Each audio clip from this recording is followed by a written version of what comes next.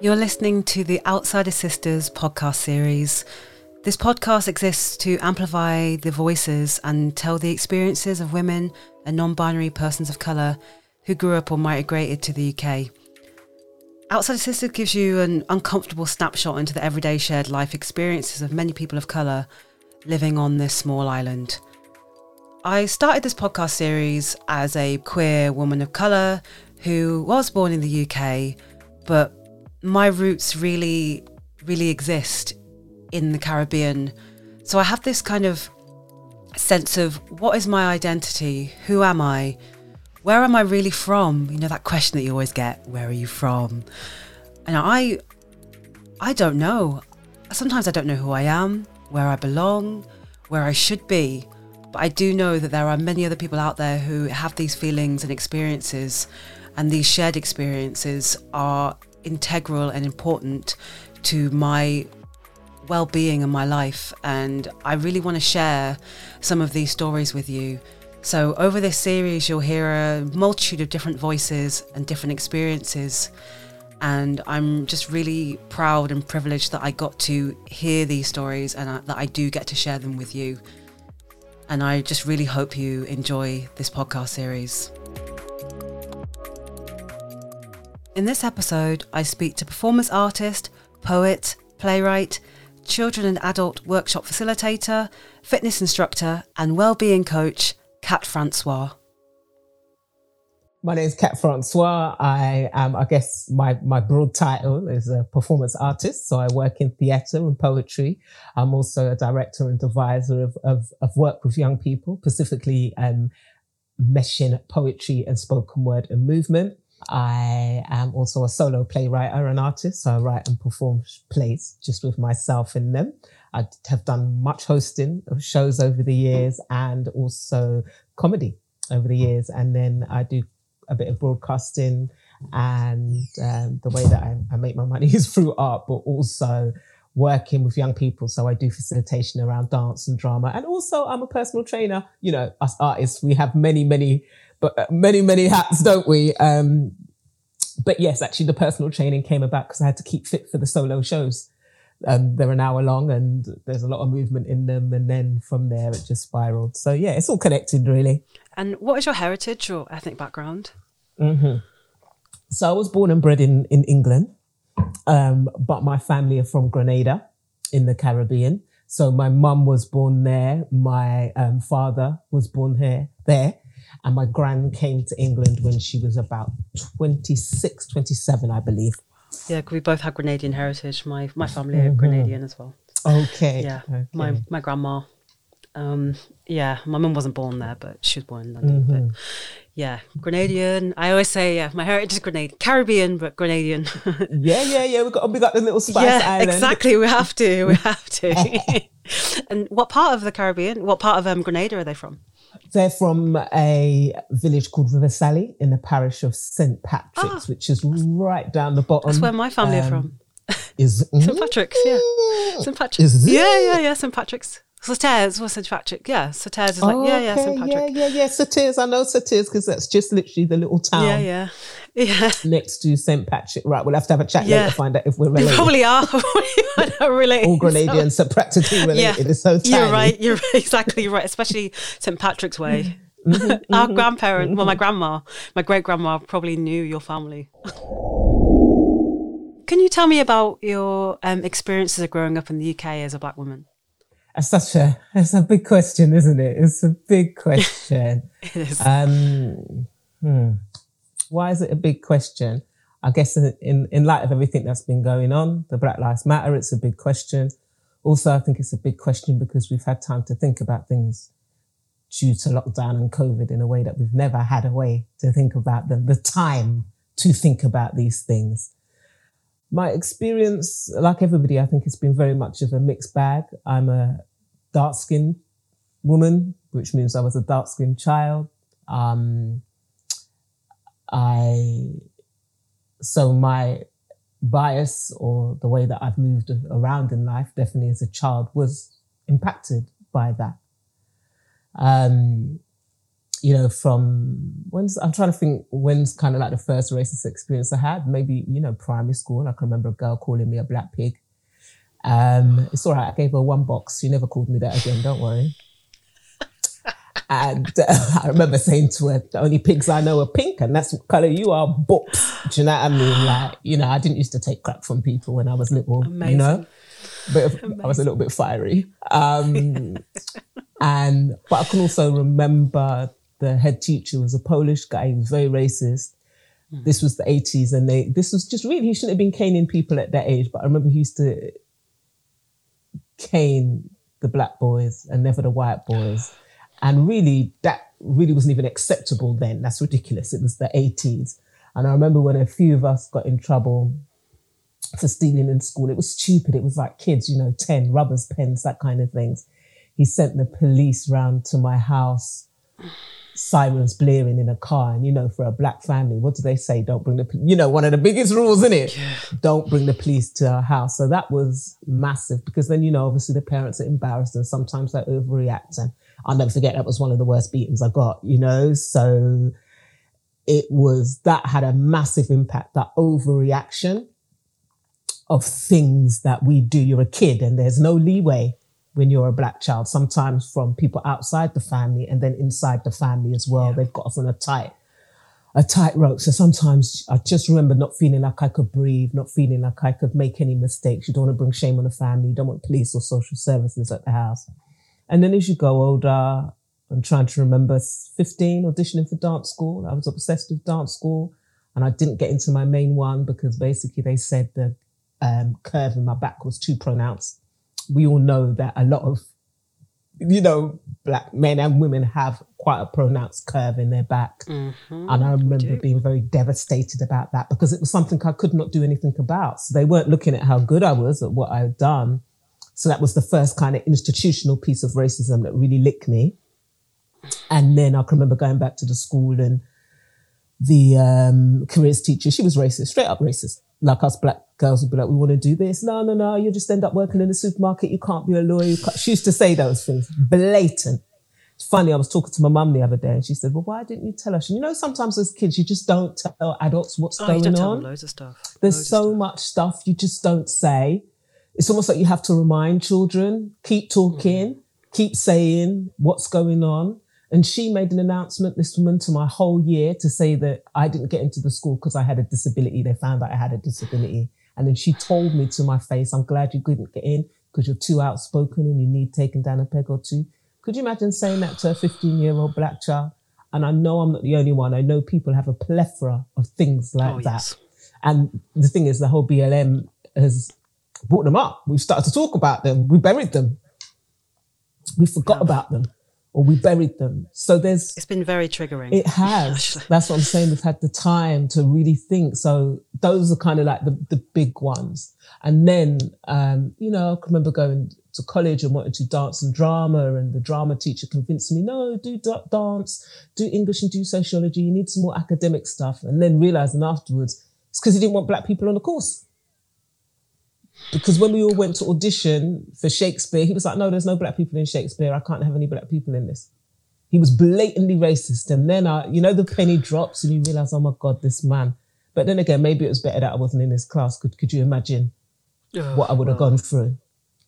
So those were the kind of things. Uni as well. Like a lot of people are like, uni. I done dance and sociology at university and I ended up dropping a lot of the dance modules because they were so racist. I used to just get marked down so heavily on my dance exam papers, like your papers or your essays. And in sociology, I'll be getting like 70s and, like B's or A's. And it wasn't correlating. So I ended up dropping a lot of dance. So the thing is, it's real funny. We get so used to these things, they just become a part of our story. And with me, if someone says I can't do something, I'm going to try harder. But actually, when you look back, you say, why do I have to go through that? What does that do? And you think, my son, he's mixed race. He's 11 now. And I went through his phone a little while ago because I'd like to check his messages that he's sending to his friends. And one of his girlfriends was talking about how she was getting bullied in her class by this boy. And he told her, he called me a nigger. And I didn't know this. He didn't tell me. I've asked him before, have you ever experienced any racial abuse? He's like, no. But he didn't tell me. And that's the thing, kids don't tell you things. And I said, why didn't you tell me? I'm such an outspoken feminist. Like, you didn't, I talk about black culture with him all the time. And he didn't tell me. And it's a boy that I know. He lives pretty much across the street from us. And I know his parents. I'm friends with his parents. And I just thought, wow, like he held that in. That's the thing, I think, with children. It's like you constantly have to check in with them. And I know, when I was growing up in the 80s, I'm the second oldest of 7. My mum had a lot on her plate. And sometimes I think children don't want to bother their parents. We watch and we take in a lot, I think, as young people and children. You don't want to, sometimes you feel like you're burdening your parents, that they've already been through so much. What you're going through is not that much. Because we don't always realize the, I don't know, what's the word? We don't realize the significance or the damage that these things cause when they happen. Because it's not just one thing, isn't it? They add up after a while. And then, through my poetry, I have dealt with an extreme situation of police brutality when I was 24. Okay, no, I didn't know that. Yeah. I had a very extreme situation where I was just on the way home from my cousin's house. It was late, maybe 12, but I was a big woman, 24. We used to, we had a dance audition the next day, I think. So we were practicing our routines and we done this thing where we walked each other. There was like 20 minutes between our houses. So we used to walk 10 minutes into the journey and then turn back to make sure we were okay. Just so happened that night, there was some idiot white guys out who ended up punching me in the face for no reason. I just got physically attacked on the street. There was a passing police car and basically I stopped the police car for help, obviously in a panic, a young woman on the road by herself. Anyway, the police did not believe me. They didn't believe me. It was a crazy night. The police didn't believe me. I ended up getting carted off by the police. In the process of them carting me off and flinging me into the police van, they almost succeeded in suffocating me. And then they didn't actually take me to the police station. They actually tried to get me sectioned. Oh my God. But I was very lucky in a sense. There was an Asian doctor and a black nurse and they could just basically see there was nothing wrong with me. I mean, I'll never forget the black nurse coming in, and I don't know if you've ever been in a situation in your life where the person that you need comes right at that moment. And I so needed to see a brown face. I needed to see a face that looked like mine. And she was just like, I get it, I understand, but right now you need to get it together. You need to get yourself together and you have to convince this psychiatrist that you're fine. I know you're fine and you're upset, but yeah, so she spoke to me like a mum, like, do you know what I mean? Like an older sister, like an auntie. And I got my shit together. God. And I came out. The psychiatrist said, there's nothing wrong with her. I came out. And oh my God. That wasn't the end of the story because I did actually take them to civil court. And I did win a case against them for excessive use of force. So that's been, so obviously all the George Floyd stuff and all this, it's been really massive for me because I go on the marches every year and I've dealt with it through my poetry and my plays and I've written about it. But it's like anything, it's very triggering because it's ongoing. So it's almost like something I can never lay to rest because it's over 20, you know what I mean? It's like 22 years ago. But how can you lay something to rest that constantly shoves down your throat? That's it. And also, 20 years ago can be a second to somebody. It doesn't, of course.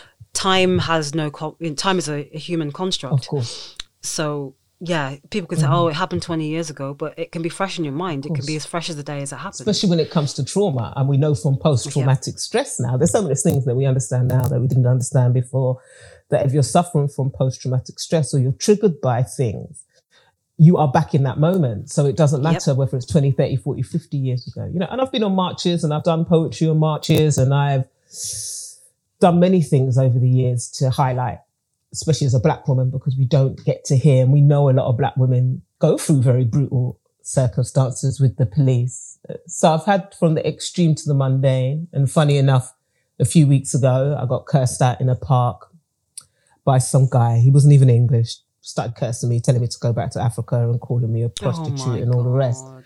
But the difference was, and I don't know whether it's the Black Lives Matter thing, I wasn't going to call the police. Why? Do you know what I mean? Why would you? But I did. I said, you know what? We've got to start changing that attitude. Let me just see. You know what? They came that day. And they were like, no, that's not acceptable. You got a picture, and my partner got a picture of the guy. They took all the DLs. I gave a statement over the weekend. His pictures got out. They're looking for him. Even if they don't get him, they got his description. So if he comes up again. Now, I don't know whether that is a BLM thing, but I'm glad something happened. It makes you feel less, like your hands are tied. Like this stuff just happens all the time and there's no comeback.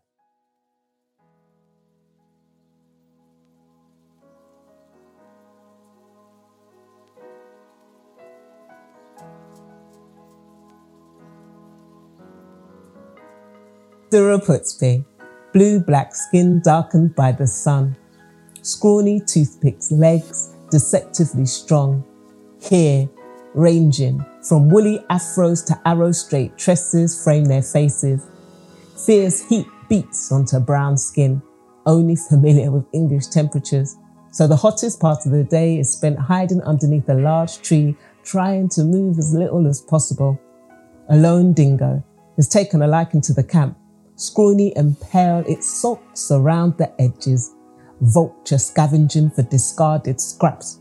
My morning is interrupted by the padding of its feet as it follows closely behind, heartbeats fast, but two large sticks, an array of loud, strange noises soon scares it away. Follow the women as they pick plants, pulling and tugging, talking and laughing until limp fibers lay in their hands.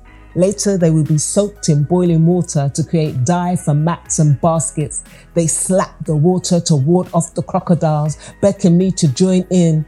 But fear, caused by watching way too many wildlife documentaries, will not allow me to follow. Nights are spent crouched around a blazing campfire, ignoring the heat. Coats are pulled up, covering ears and fingers, warding off aggressive mosquitoes, which ruthlessly attack. Flames keep them away. Songs sung and stories weaved float away into the engulfing darkness. A tiny tent is home for 2 weeks. The silence at night times is oppressive. No city lights, no noise pollution, just thoughts. Too scared to make my way to the toilet, which is a wooden hut 50 yards away. Spend hours crossing my legs, praying for sunrise. On my last night, they named me Carnapa, the woman who travels.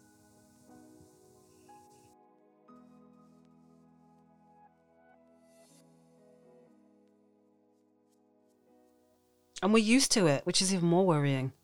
You just get used to it. It just becomes a part of your everyday expected life. You expect to be racially abused. I expect it every day. When it doesn't happen, I'm like, all right, okay, cool. That didn't happen. But when it does happen, I'm kind of like, oh, right, okay, here we go again. And especially living in a northern city. Oh God, I can't.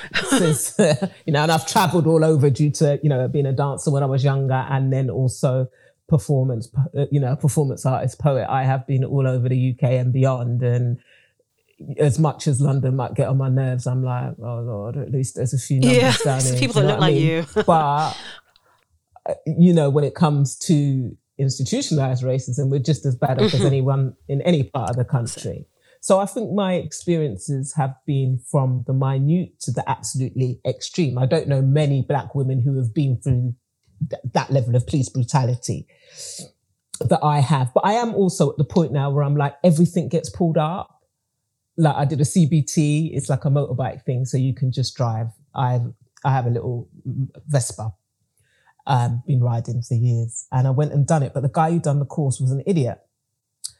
And he was just chatting away, and must have been into trivia because he kept on saying, do you know the capital of that? This, when this happened. Anyway, later on he says, do you know what is the biggest problem facing African Americans? When your heart sinks, you're just like, please, not today. I've just come to get my ting. Like, I beg of you, please.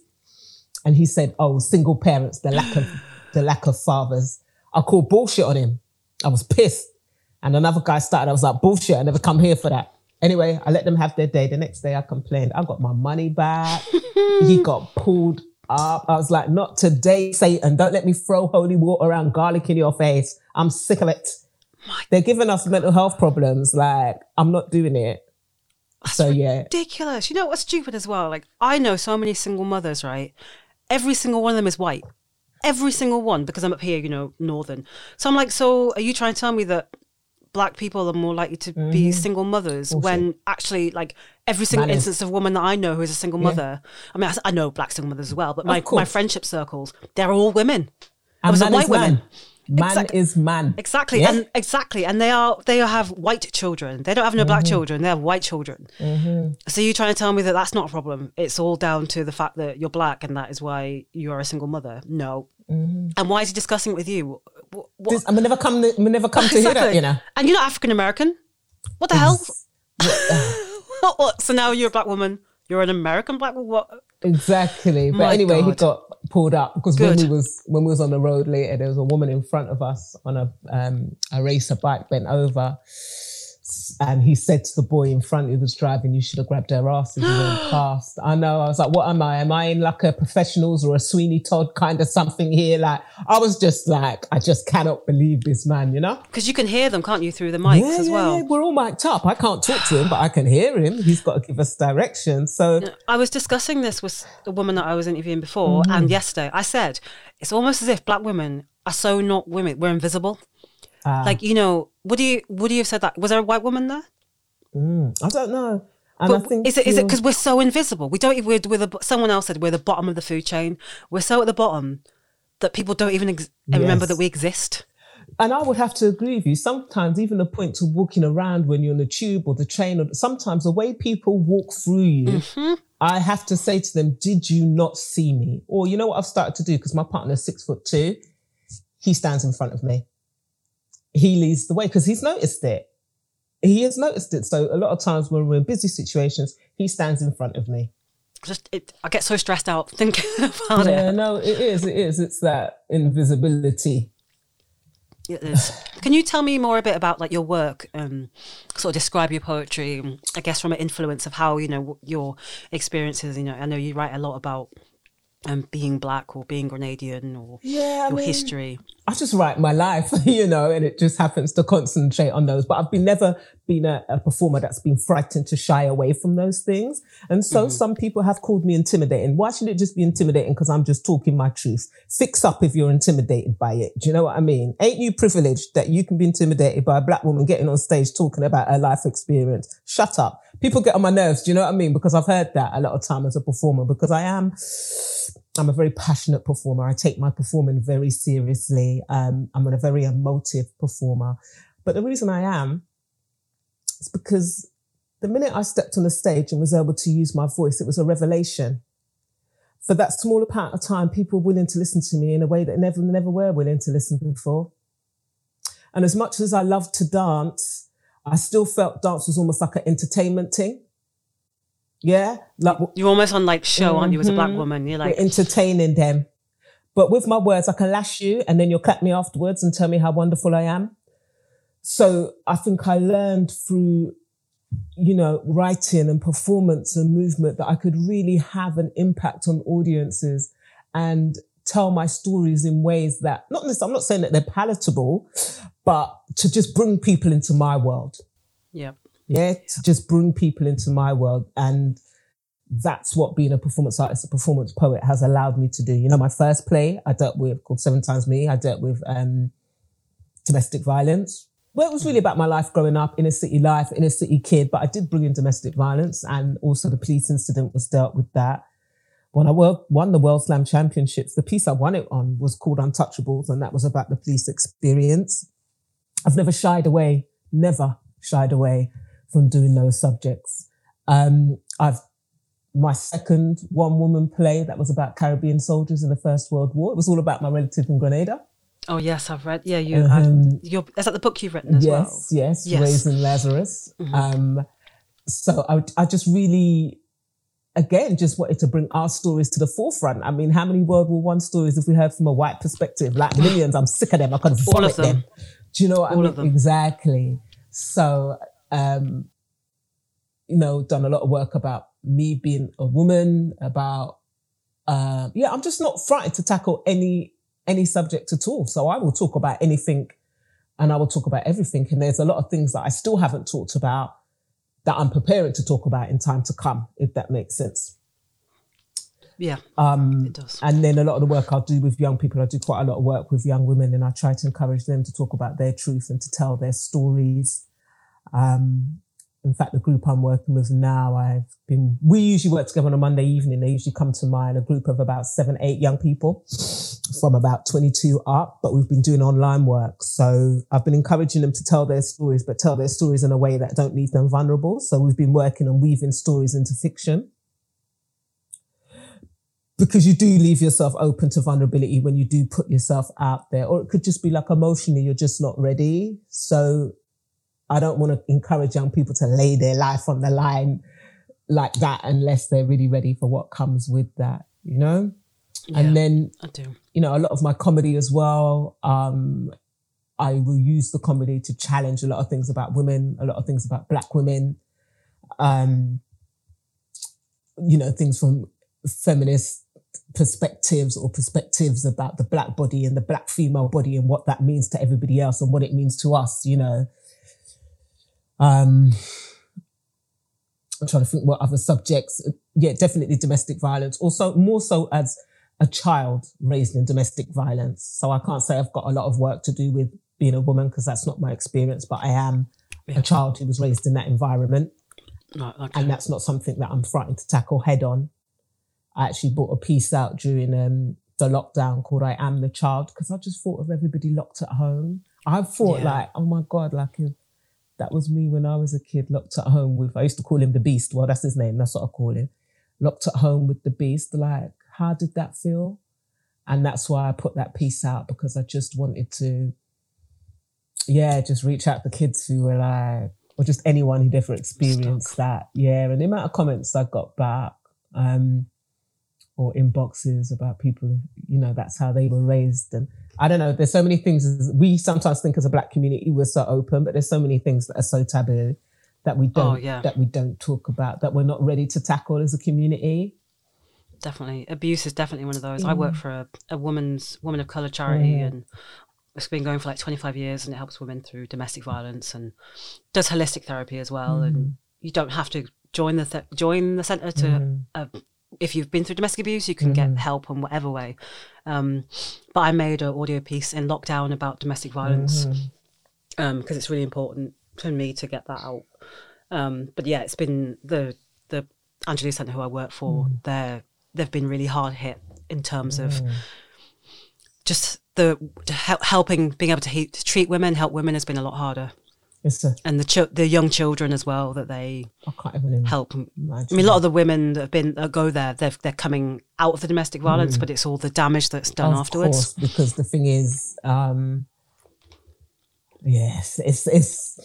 it's almost like the damage is done. It's a long road. It's a long road. It is a very long road, but I've always felt lucky that for me, I've always had my art. I've always been a reader. I've always been a writer. I've always, when I was younger, it's a physical embodiment. And I didn't realize how important that was and how helpful that was. The dance, the movement, how active I am. All of that has been an absolute saving grace because I've been able to physically expel a lot of the trauma that I've been through. And then obviously I found words, but for me, art and self-expression has been my saving grace. I don't dread to think what I would have had if I didn't have those, because I'm not a drinker, I'm not a smoker. Do you know what I mean? I've never gone down those roads, but I think maybe because I've always had something else, I've always found a way to express myself. Which is definitely a saving grace. Yes, it is. And also a sense of humour.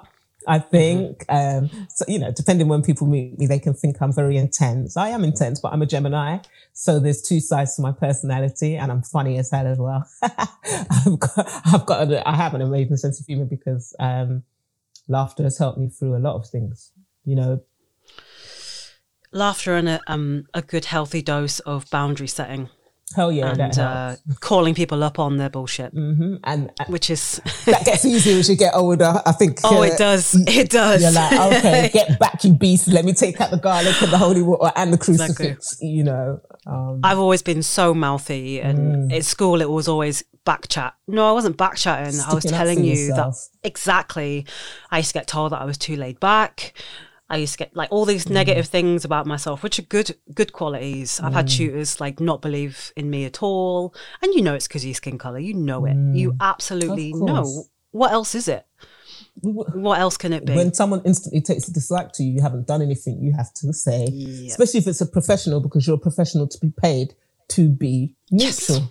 You don't have to like me, but you should really treat me the same as everybody else. Exactly. You may have your racial prejudices, but you need to not bring that to the table. Your job. Exactly. Bring that to your table, bring it to the job, because this is your profession and this is what you chose to do. You're going to encounter people that don't look like you. Definitely. And aren't like you. You know, if you are in any way, any kind of you need to put that aside. But you can't, can you really? People can't. You can't.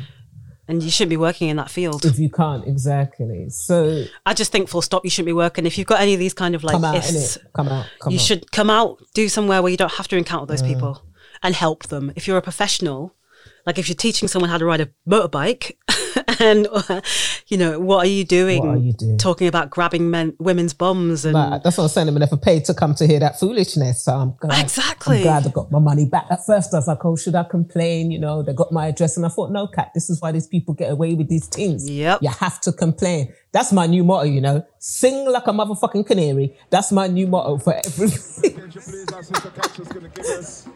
A poem. Give her a big hand, please. She's coming out here.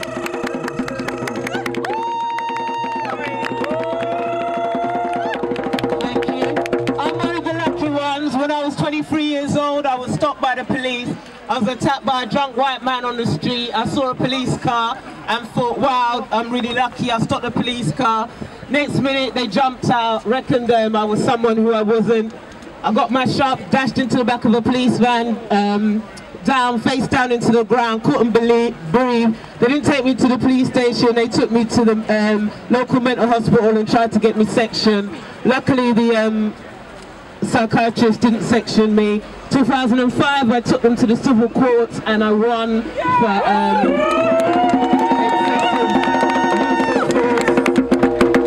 I just want to say thanks to all the families. This is dear to my heart and this piece is called Does My Anger Scare You?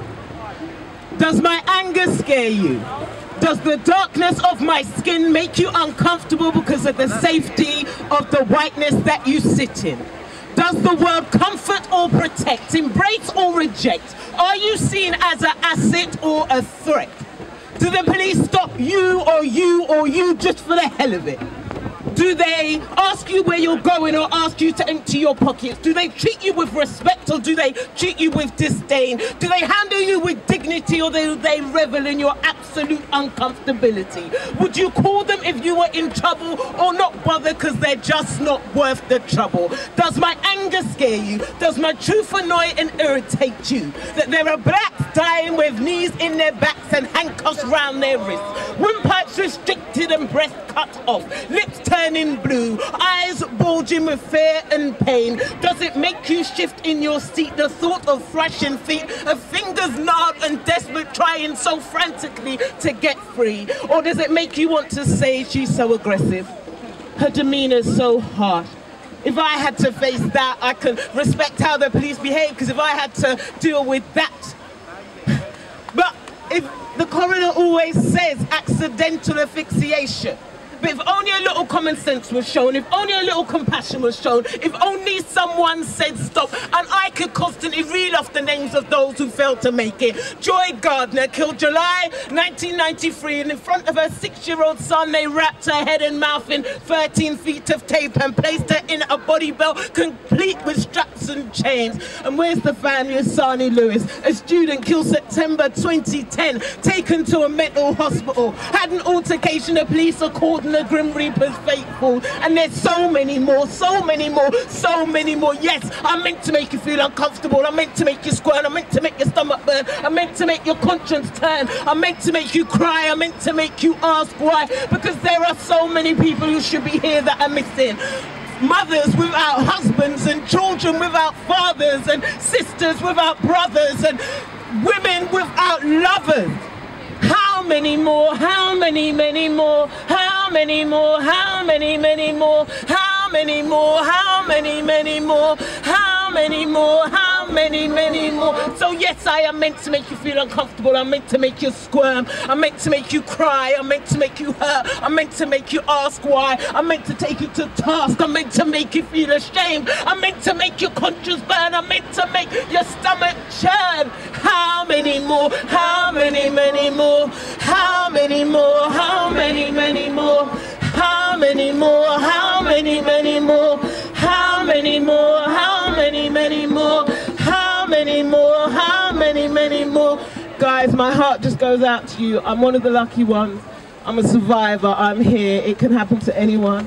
Even though I was a girl, it happened to me. And it's something that I find very hard to talk about. But the Rig sisters, you know, I met them and they just inspired me. And God bless everyone who didn't make it. My mum could be here today talking about me, who died in police custody, and she's not. And you know, girls, I'm just here for you. I know I've got a voice, and I've never felt confident enough or strong enough to talk about this stuff. I'm here and I'm ready. Thank you.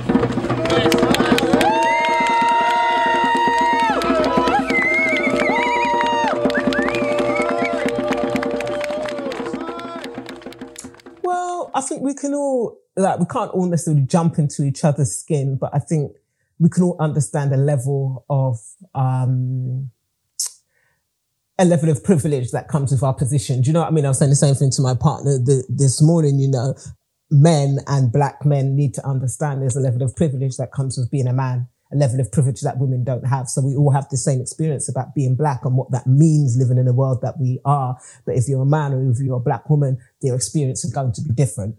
Yeah. They've got a level of privilege that we will never have. But you will hear them always say, you know, black women do better than black men and We've got to start calling them out on that. We've got to start pulling up the statistics. We've got to start really challenging them on that. Yeah. Just because we might be seen to have better jobs or we might be getting more of an education, like the statistics, they don't play out in many, many arenas of being a black woman when it comes to sexual violence and, do you know what I mean, convictions, when it comes to domestic violence and the protection that we're offered, they don't play out.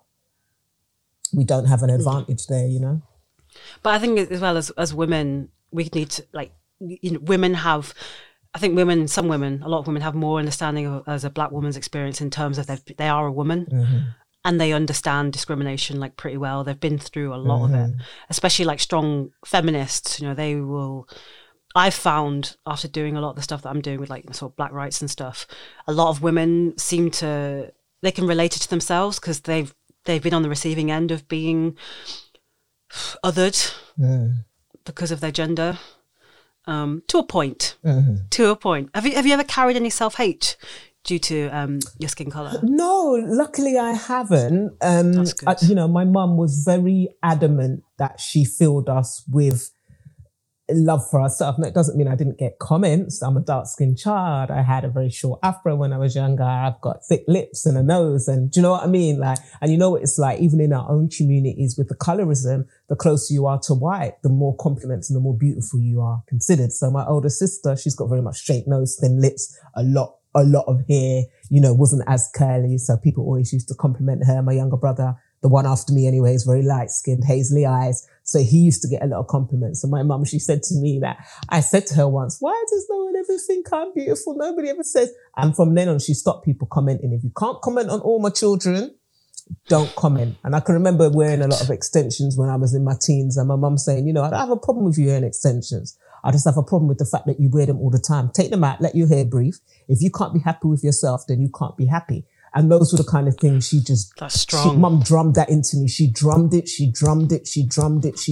So even if I might necessarily have felt it as a teenager, teenagers act like they're not listening, but I tell you what, those messages, they go around. So I'm a natural girl. I've never had extensions. I've got locks, not extensions. Wow. I've never had weave or relaxed my hair. Oh, right. And that's not a criticism. I'm not criticizing that because I know when I had extensions, I felt nice. I know that them extensions gave me confidence and they made me feel good. But actually it did get to the point where I had to say, okay, you've got to feel beautiful and confident within yourself. So So I'm so jealous you've never relaxed your hair, no, I Mum. never I'm so relaxed jealous. my hair. My God, But that was I mum. remember. Mum would have been really, she wasn't into that. And she was actually upset with two of my sisters when they did. We're all back to natural now, all four of us. But when two of them relaxed their hair at different time, mum was pissed. She was not impressed.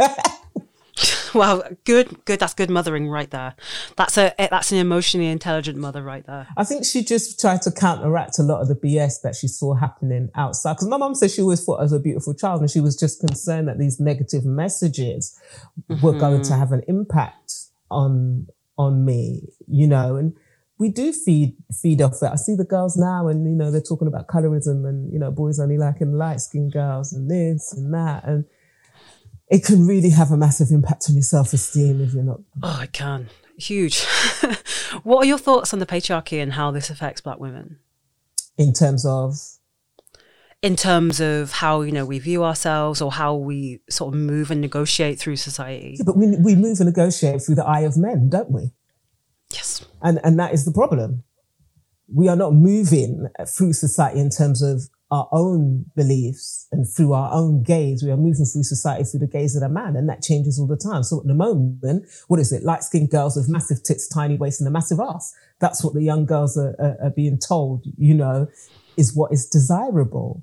You know, in a way, I've never been able to play up to that desirability because I couldn't fit into it. I don't know what I would have to do. I'd have to bleach my whole self, get breast implants. Maybe the batty could work. I still probably need a bit more batty. So it's almost like I gave up from young, even trying to fit into that. I never wore makeup or anything like that, but I know that's quite unusual. But I you know, as I said, I have an unusual mother in that sense who really saw what was going on. Mm-hmm. But it's always going to be problematic if we base the value of what we look like through somebody else's gaze and the patriarchal gaze, which changes all the time. Remember Kate Moss' time, it was skinny, skinny, skinny. Marilyn Monroe time, tiny waist, little tits, hips. And it moves, doesn't it? Now it's like big lips, big bum, look as young as you can for a long time. It's tiring.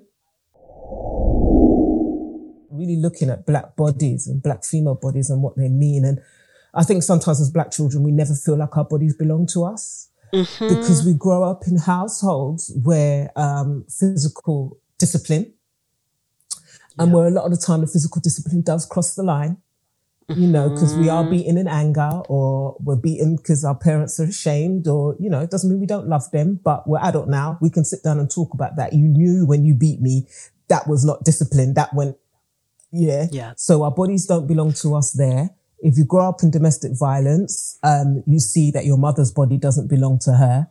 Then, you know, my incident with the police, I've had so many things happen where I feel like my body has not belonged to me, where other people have been able to come in and violate my body and touch my body or beat down my body in a way that was wrong and was not appropriate. And I think that's maybe an experience that a lot of Black women, and I will say this, a lot of dark-skinned Black women, because I'm not precious. I've never been treated preciously, even as a kid.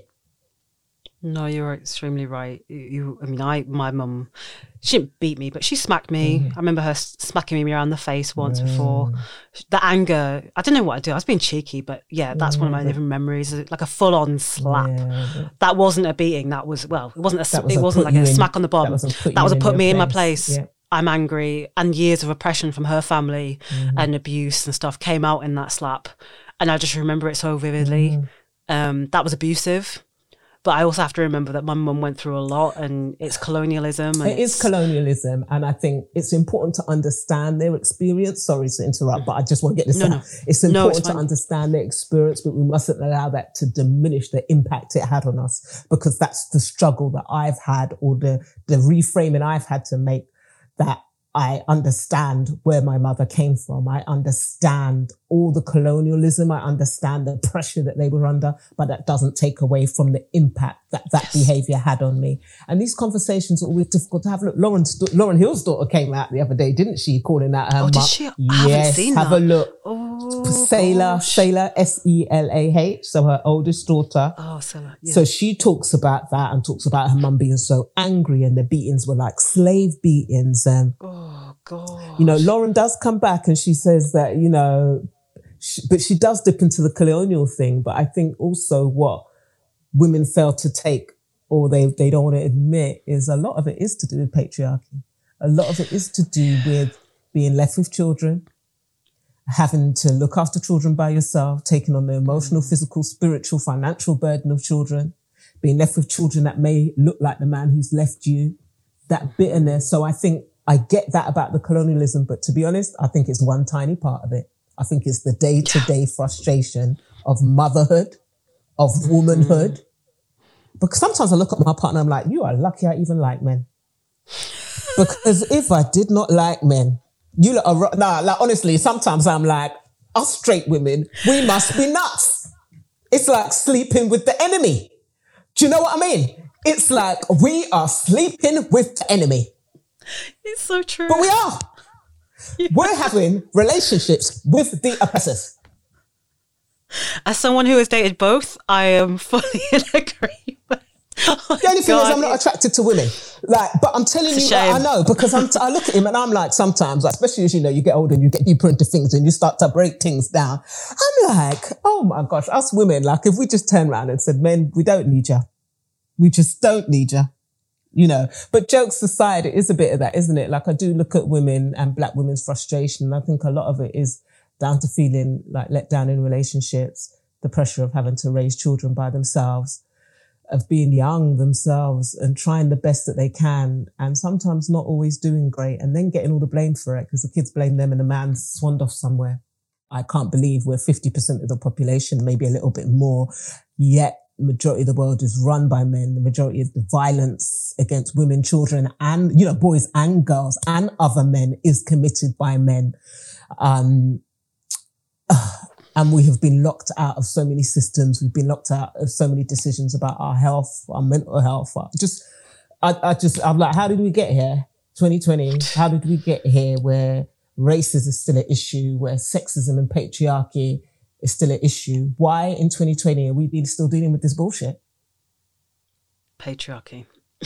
Oppressors, they have the physical control as well, you know, they are physically oppressive. They're bigger than us, you know, you can't, as much as I know I'm a strong woman, physically, I can barely overpower my son who's 11, which scares the shit out of me, really. You know, he gets really angry when he has dairy, so he can't have it anymore.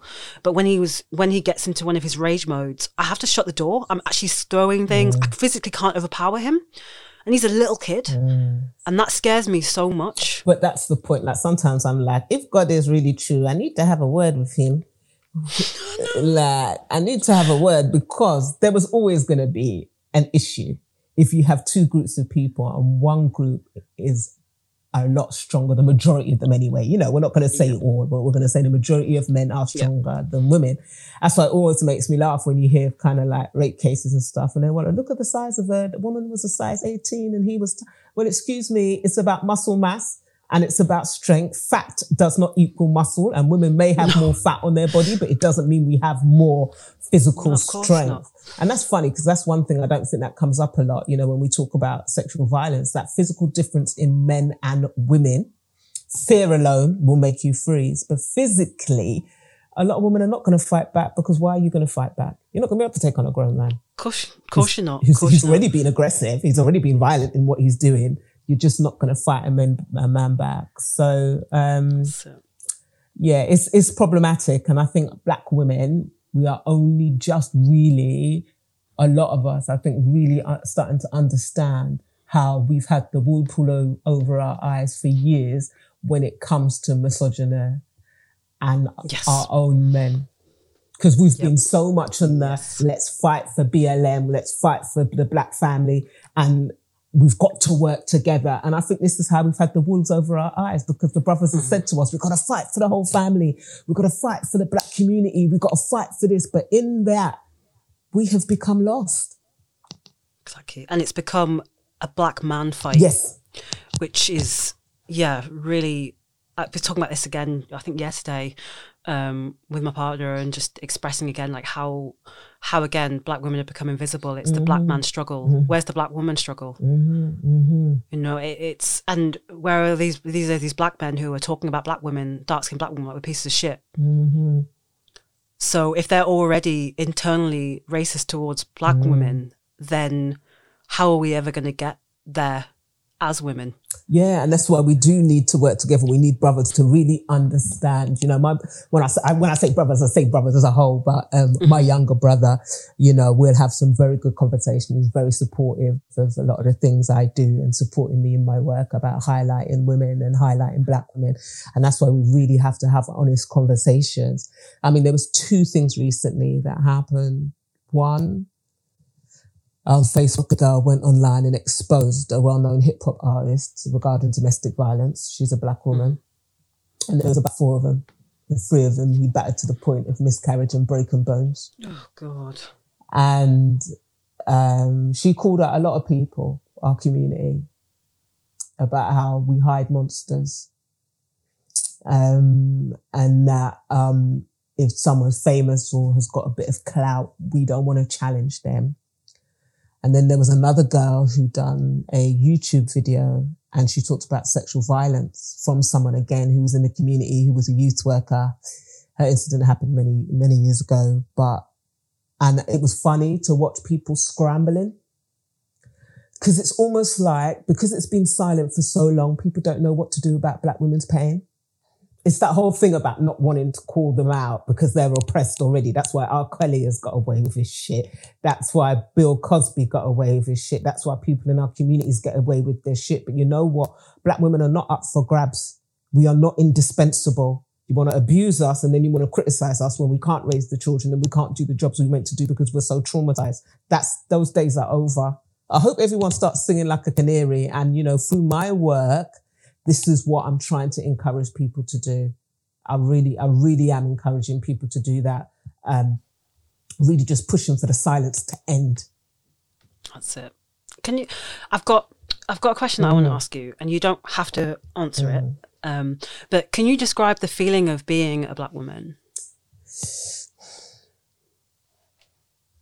A target. I think it's a target. It's been a target for everybody else's anger. For instance, when the guy in the park started to abuse me, he couldn't even speak English properly, and all he could say was prostitute. And it was like, there is something about the Black skin and the Black female that can bring out the nastiest, most debased, disgusting behavior in people. So you do feel like you're walking around, you're a target.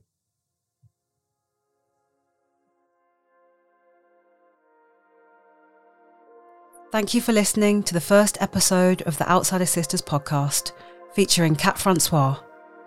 Much thanks to Kat for letting us into just a small part of her world.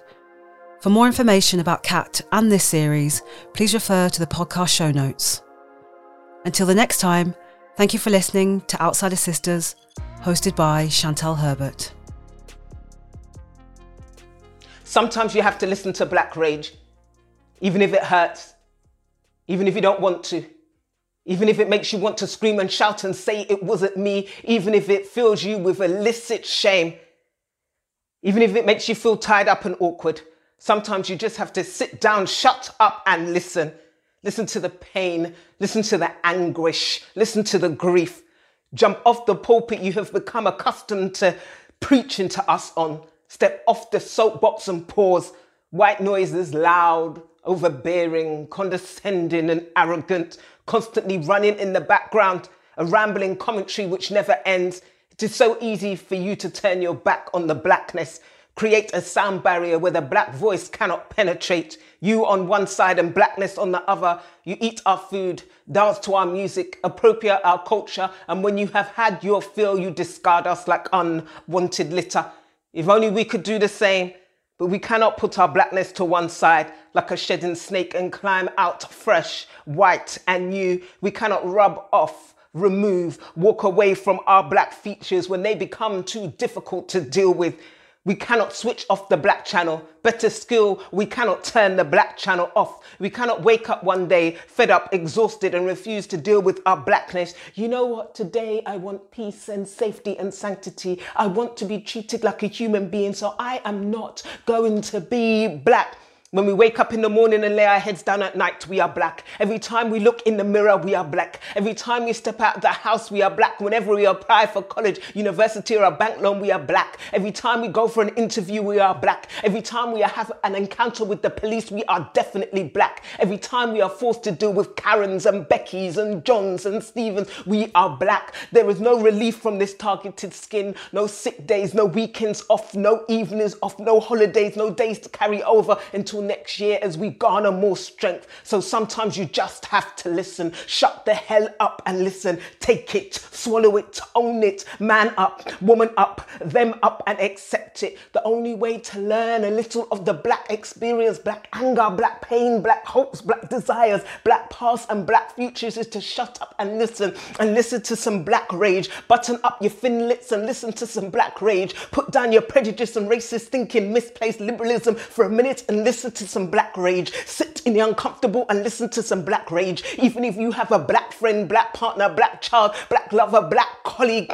even if you've bought yourself a pair of thick black lips, bottom or thighs, you still need to listen to the brutal stories of Black Death. Sean Rigg, Ricky Bishop, Christopher Alder, Joy Gardner, Smiley Culture, Sarah Reid, Cynthia Jarrett, Sherry Gross, Leon Patterson, Kevin Clark, Sheku Bayo, Lasani, Lewis, Roshan Charles, and much, much more. Listen to their families call for justice. Listen for justice that has yet to come. Listen for justice that may never come, because as long as the world accepts or ignores racism, there will always be black rage to deal with. It's your choice whether you hear it or whether you feel it. Black rage is ugly. Black rage is spit at the corner of our mouths. Black rage is fire.